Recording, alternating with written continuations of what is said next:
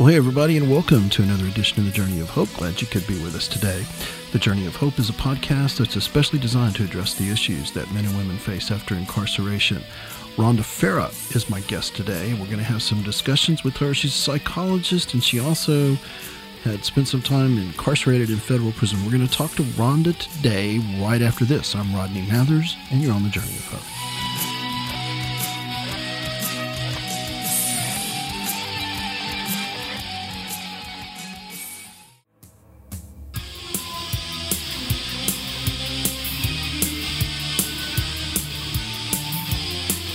Hey, send me some email. Let me know how you're doing. You got an idea for a guest, or you got an idea for a topic, for reintegration? Come on, man, bring it on, and we'll look into it, I promise. You can always catch me at mathersrodney@yahoo.com, mathersrodney@yahoo.com. So only break your heart one time. Don't fall in love with guilt.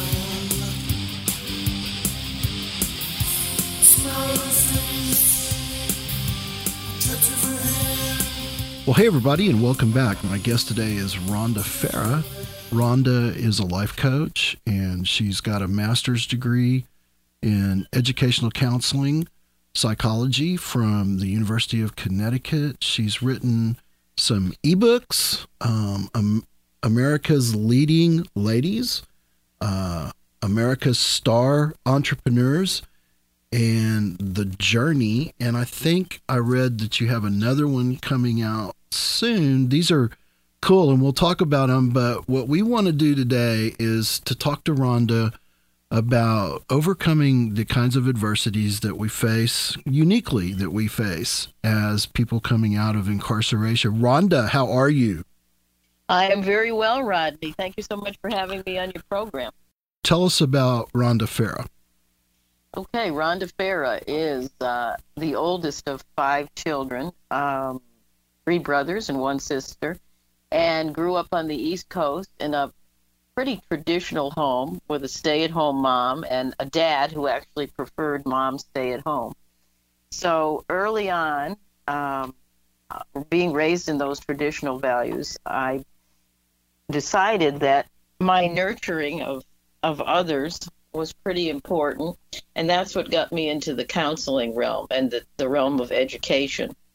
I took a detour and went into the arena of finance, and that's where I learned some more about myself through a process of being incarcerated in a federal women's prison camp for nearly 6 years. So today, with respect to our discussion of how to overcome the adversities, especially in post-incarceration life, I'm bringing you 2 perspectives. I'm bringing the perspective of having been incarcerated personally and what that meant for me from the inside out, as well as how it pivoted me and helped me to delve even further into the counseling and the educational field. And what I do now is I help people become empowered as a lifestyle empowerment alchemist and coach. An alchemist takes that not so good stuff and turns it into something of value. So that's a little bit about me, and I welcome you to ask some questions, and let's dive right into our subject. Let's do that. Real quickly, where were you? Where were you incarcerated at? In California. Okay. What unit was that? The unit in 2 places, in Northern California as well as in Southern California. We were transferred from one prison camp to another. Okay. How did prison prepare you for the kinds of things that you're doing now? Tell us about that. And we're even going to get more specific. I also want to know a little bit about, what was the process when you came out? Did you have a job lined up, that sort of thing? But what did you learn in prison that is driving what you do now? Okay. Well, what I learned in prison is prison did a valuable thing for me. First of all, I believe that we call everything forward. We may not realize why we're calling things forward, especially that not so good, challenging, struggling stuff. in calling it forward, we do that so we can learn some lessons in life, and then we get to decide what we want to do to learn those lessons. So prison for me was actually a gift, and I don't mean that sarcastically at all, because it pivoted me right back into the realm of being of service to others, out of the world of finance and into the world of being of service to others, and not just as an educational counselor, but helping people to become empowered from that not so good stuff, which some people, would say, well, going to prison, how could that ever be a gift to you, Rhonda? How could that be a blessing? And it actually was, because during that period of incarceration is actually where I was able to be of service to about 300 women at a time with courses in how to become the very best that you can be, even with the situations and circumstances that we had in that realm. So in many ways, that gave people an opportunity to be liberated while they were incarcerated. Did you have a lot of support from the outside while you were incarcerated? Yes, I did. I had my family, close friends, my loved ones, the financial support that was necessary. So I did. I was very blessed with respect to that. And I was also very blessed to have the time. When you say, what did you learn there? I learned a lot about myself. I learned a lot about what I didn't know about myself, what I liked and what I didn't like about myself, and what I really wanted to do with the rest of my life, beginning while incarcerated. I thought I'd lost you there for a second. Okay. All right. Well, let's keep going. Okay. So what exactly did you have lined up for yourself when you got out? You had support, and how did that go? Coming out, finding a job. Tell us about that. Okay. Well, while incarcerated, I also had a health issue that I basically kept to myself. So when I got out, my first order of business was to attend to an incidence of breast cancer. So here I am coming out, attempting to bounce back or bounce forward, as I say these days. But for 11 months while incarcerated, I knew I had a lump on my breast. And I chose to do nothing about it while incarcerated other than pray and meditate and that type of thing, because I just wasn't going to put myself in the hands of people that I didn't feel were as competent. And I saw a lot while I was in prison, so I made that decision. Yeah, I laugh because those of us have been there. Yeah, I think amen on that. Okay. Yeah. So I made that decision. So it was my first, even though the BOP, the Bureau of Prison, their first order of business was to put me in a halfway house, which is really interesting. The only woman in an all-male halfway house, so they rerouted everybody around. That's and crazy. It's the archaic system continued. Yeah. However, it was just another bit for me to learn about myself and where I was going in life. So in addition to attempting to find employment, as well as I was absolutely diagnosed with breast cancer and began chemotherapy. And actually, at that point, the BOP couldn't wait to get me out of the halfway house. So I went home. Yeah, I bet. I couldn't wait to get me out of there. How did you pay for all that? How did you get that handled, and what did you do? I had insurance at the time through a family member. Okay. And I was able to actually get the best treatment possible. And I did that, and thank God, 16 years cancer-free at this point. Wow. Congratulations. Yes. Thank you, and have never felt better. And I think I look pretty good, too. So it was an interesting, and I'm sure it's just not unique to me, but it was an interesting thing to come out to. Not only, institutionalization, I'm not telling you anything new, is very unlike non-institutionalization. So there was all that stuff going on, being institutionalized, and thinking, wow.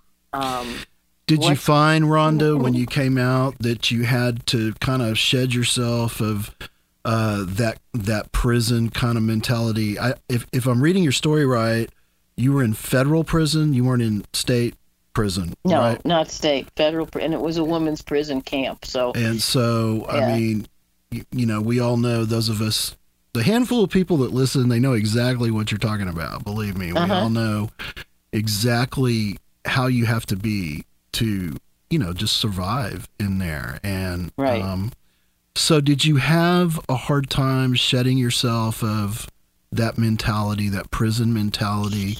Was it an easy switch? I got to tell you, I see people from time to time that have been out for a long time and they still haven't made the switch, and gotten rid of that prison mentality. But personally, I mean, I think probably the day they let me out, I was done with it. I mean, I got rid of the lingo, and even the way I saw people walk, their gait was different.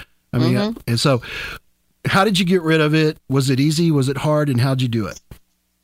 It was not that difficult for me, for a couple of reasons. I came back to my daughter, who's in California, and I've had the support of loved ones and friends.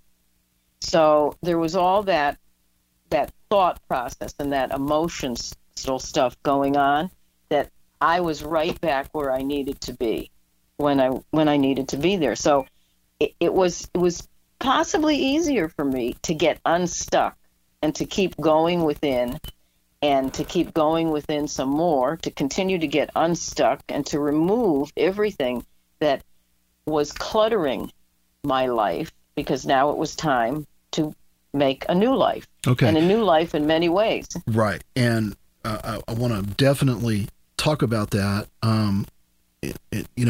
What is it when you say stuff, that you got that stuff out? What was it that you had to get rid of? And I mean, basically what I'm asking you, Ron, is how did you get yourself together? Okay. And that's that process of going within. And I always say it's an inside job. I was in the process, and even today still, there's healing going on. Guilt, shame. Even though I'm a lifestyle empowerment coach, I'm not immune to that adversity, that struggle, all that gook that we keep ourselves in. And the biggest thing I did was I got a coach. Coming from the therapy realm and counseling, I still got a coach. So, I didn't go to a therapist, but I did get a coach to help me remove what was cluttering. And a lot of it was shame and guilt. And my best guess is listeners, understand that it was a hurtful and a shameful process in many ways. And in many ways, I feel personally that it was harder on my family than it was even on me. So I was anxious to get back into the realm, to get healthy, to be free of cancer, certainly, and to move forward with my life. And I know that I really know I was incarcerated to take a lesson, to help others develop that lesson within them, so that they could also become their highest and best good, for the highest and best good of all concerned. I think I read you did 6 years, 6.5. That's a pretty good stretch of time. And so when you came out, were you on paper? Did your sentence discharge? How did that work? I was on paper for 3 years. Okay. What the federal system calls probation. Okay. And was there any help given to you during that time from those people, the probation people? I think that they did the best that they could, and I really mean that. I think that they did the best that they could, but it always amazed me. I wasn't using cancer as an excuse not to get a job, but I was using, I was saying, I need to get healthy before I can pay you, $25 or $50 a month, right? Whatever it is.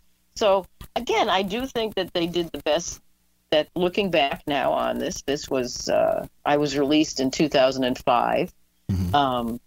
So when they weren't going to do it for you, and certainly with Halfway House and with all of that, they provided certain avenues. They provided the computer, to look for a job, to do many things, but it wasn't unless I took responsibility for that. Excellent. It wasn't going to happen. It just wasn't going to happen. And I did take responsibility. I really like that you're saying that. That's the kind of thing we're looking for. If you're waiting for someone to pull you up by your bootstraps, it's not going to happen. It's not. It is not only if you were incarcerated and have been released, it's not going to happen even on a good day with good stuff instead of not so good crap stuff happening to you. You must take responsibility for being the best that you can be. And would that be your message today?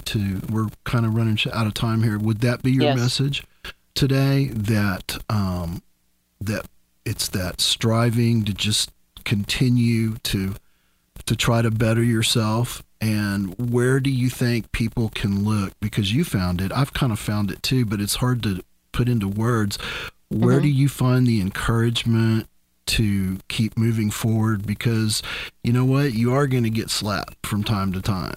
Yes. And that X really doesn't ever come off your back, does it? And so, where did you find, I know you talk about this going within yourself, but can you be a little bit more specific about how you found the encouragement? Yes.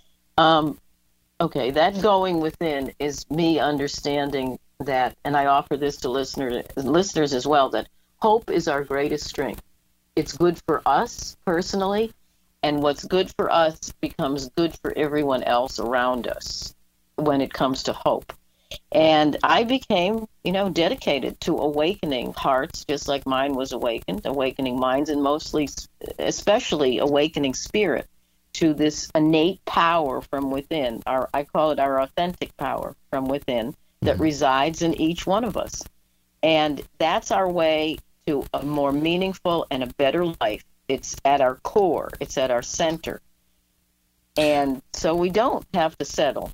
We can live the life that we desire. We can live the life that we want rather than merely being in default mode and, living a life that is settling for less, even though we may have that X on our back. And it's believing that we can be the best that we can be for ourselves. Hey, Rhonda, I noticed you run 50 or 60 miles a week. And is that right? Yes. How important would you say that exercising and taking care of your body is something that people that are trying to reintegrate should think about? Because I don't think very many people coming out of prison even have time to think about it, but it's important, isn't it? It's extremely important. Yeah. I've been a distance runner for over 45 years. Wow. And you don't have problems with your knees? I don't. And when I do, I pray on it and I fix it. And again, going within. But that's another story. Well, here's another story too.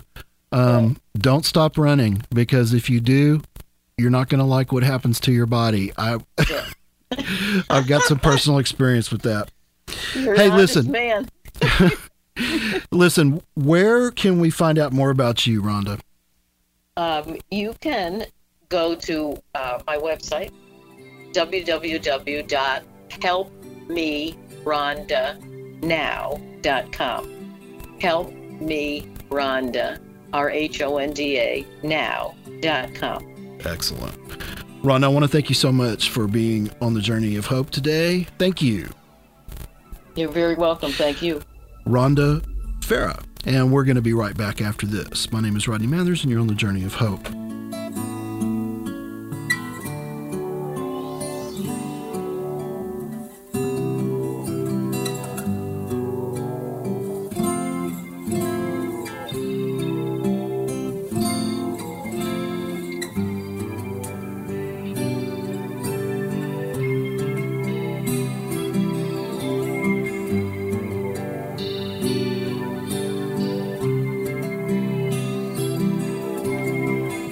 hey everybody, welcome back. You know, we've never ever since we started the podcast had a hard time finding guests. We didn't initially have guests on the show, but then there was a point where we decided to try to do that, and it's just been real easy, even though the podcast is just this little tiny little podcast. And the way it works is we use radioguestlist.com, and I put out a notice that we're looking for guests, and there's a weeding out process, then a vetting process. And since we started the podcast in April 2010, we've had over 43,000 downloads, and you know, that's not much for 10 years.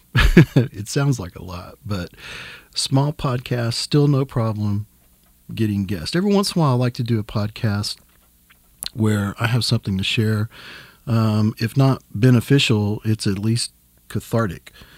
So, but most of the time we have guests. And one time, a long time ago, I believed I was duped by the person not having the credentials that I was led to believe they had. And, you know, I would never publicly name that person, 'cause, you know, like, what's the point?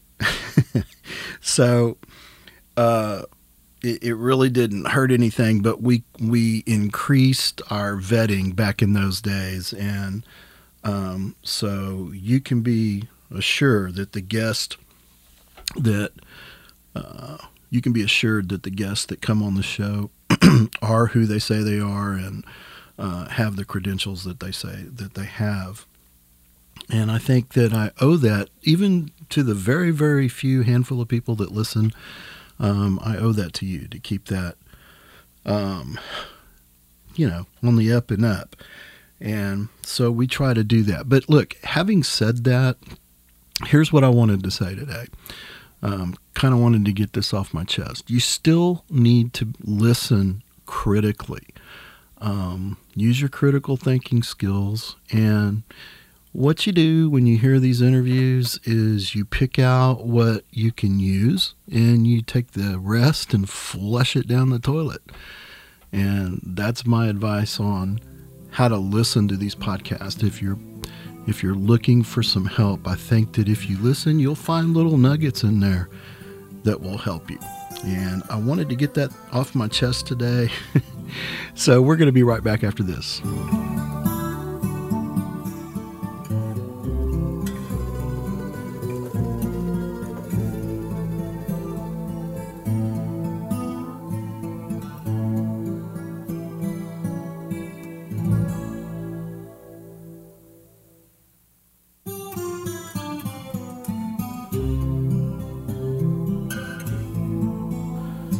Well, hey there, you got a topic that you'd like for me to discuss on the show, something you think that would benefit people trying to reintegrate? Let me know, and I'll sure go after it.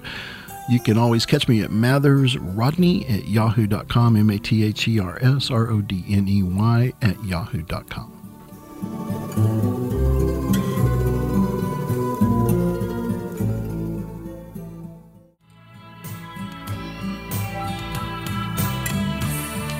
Well, that's all we have time for. I want to remind you that if God is for you, who can be against you? We'll see you next time right here on The Journey of Hope.